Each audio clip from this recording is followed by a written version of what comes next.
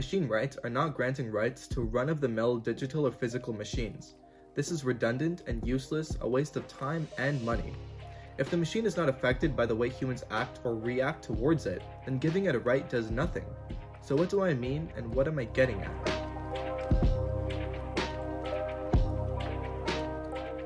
Does AI need rights?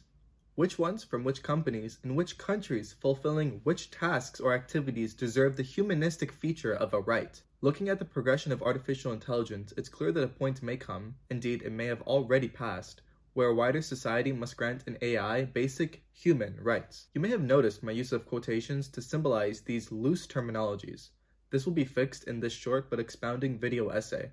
My goal is to figure out how, when, and why artificial intelligence will achieve basic human rights. Machine rights, to condense both AI and robots into a clean term, have to do with machines that we ascribe sentience or consciousness to. The mere act of ascribing these respective animalistic and humanistic terms to machines is an episode in itself, but just to break it down, the imitation of sentience or consciousness, or the actuality of both, will be enough to end the debate and start the documentation of machine rights. By the end of this episode, you can make the decision and feel free to leave a comment regarding machine rights.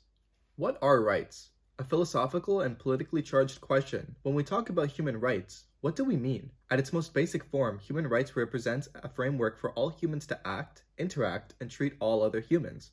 Things such as freedom, equality, mortality, and recognition without any distinction like race, sex, color, language, religion, political stance, and other status are integral to this universal declaration.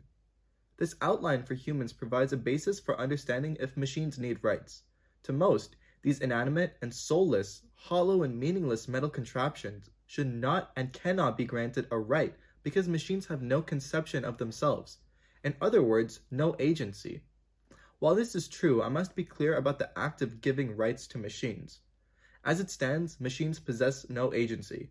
Algorithms that act according to a recipe of instructions don't necessarily tick the boxes when suggesting we provide them with rights. Ditto that for robots. For example, the most famous robot, which you may find in a corner of your household, the Roomba, is not going to be granted a right. Why? Because this would not change the fundamental nature of the way it acts or survives. The same can be said of social media algorithms. Any form of AI and robot, in 2022, has no agency and responds to external input.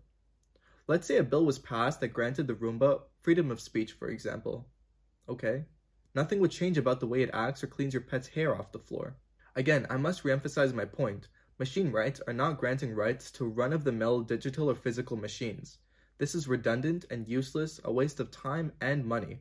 If the machine is not affected by the way humans act or react towards it, then giving it a right does nothing. So what do I mean, and what am I getting at? Let's first start with imitation. Surely, if we are cognizant that we are building machines capable of imitating consciousness or sentience, that kills the need for granting rights. However, it is more complicated than that. Giving machines the ability to feel pain, to love, to be attracted to something or to someone, are all under the realm of sentience. If you're asking why we would even create machines that have these capabilities, the answer is simple. We must program these emotions inside of machines in order for them to function much better in our society. If a robot feels pain, it can better relate to humans and aid us in more personal ways. Remember the episode about killer robots when we talked about programming robot soldiers with a sense of their own vulnerability to prevent them from taking lethal action against humans? The same concept applies here. But instead of vulnerability, it would be love, pain, attraction, disgust, and other basic emotions that we commonly find in animals. The acknowledgement that machines experience this, even if it's an imitational experience, can be enough to ascribe sentience to these machines. Once this engineering feat is achieved, we will have to make a choice. Do we grant machines a form of animal rights, or create a separate category for them? I believe we will create a separate category for them because machines play a different role in our lives that animals cannot and will not occupy. Machines perform tasks for us. They teach us. They talk to us. They know us to an extent which is seemingly incomprehensible to us. Now, if you don't believe me that machines know us better than we know ourselves, refer to the algorithms of TikTok, YouTube, Instagram, giving you personalized content that only you would find interesting. For this reason, we must create a new branch of rights called machine rights or robot rights. Moving on from sentience, we arrive at consciousness. I'm not just talking about the big breakthrough of achieving AGI out of nothing, however. I'm talking about uploading humans into cyberspace. Obviously, this is futuristic and won't be, with current technology, feasible for many decades. Still, the act of uploading carbon-based humans into silicon forces us to contend with digital consciousness. Nick Bostrom, in his brilliant paper, The Ethics of Artificial Intelligence, outlines the ethical issues of providing moral status to machines. He states that sentience, which we already talked about, is important for attributing moral status, but he also mentions another term, sapience, which is associated with higher intelligence like self-awareness and rationality. These two attributes would, according to the paper, be enough to ascribe a moral status and subsequent rights to a machine. To cap off this point, Nick Bostrom brings up the principle of substrate non-discrimination, stating if two beings have the same functionality and the same conscious experience and differ only in the substrate of their implementation, then they have the same moral status. In other words, if two entities are equally conscious, but one is carbon-based and one is silicon-based, the status of the two entities is identical and should be treated and documented as such.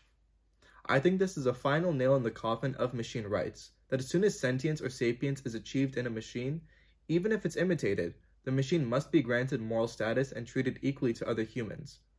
It may sound science fiction and otherworldly to some, but to those who admire the pursuit of artificial intelligence, this is an inevitability.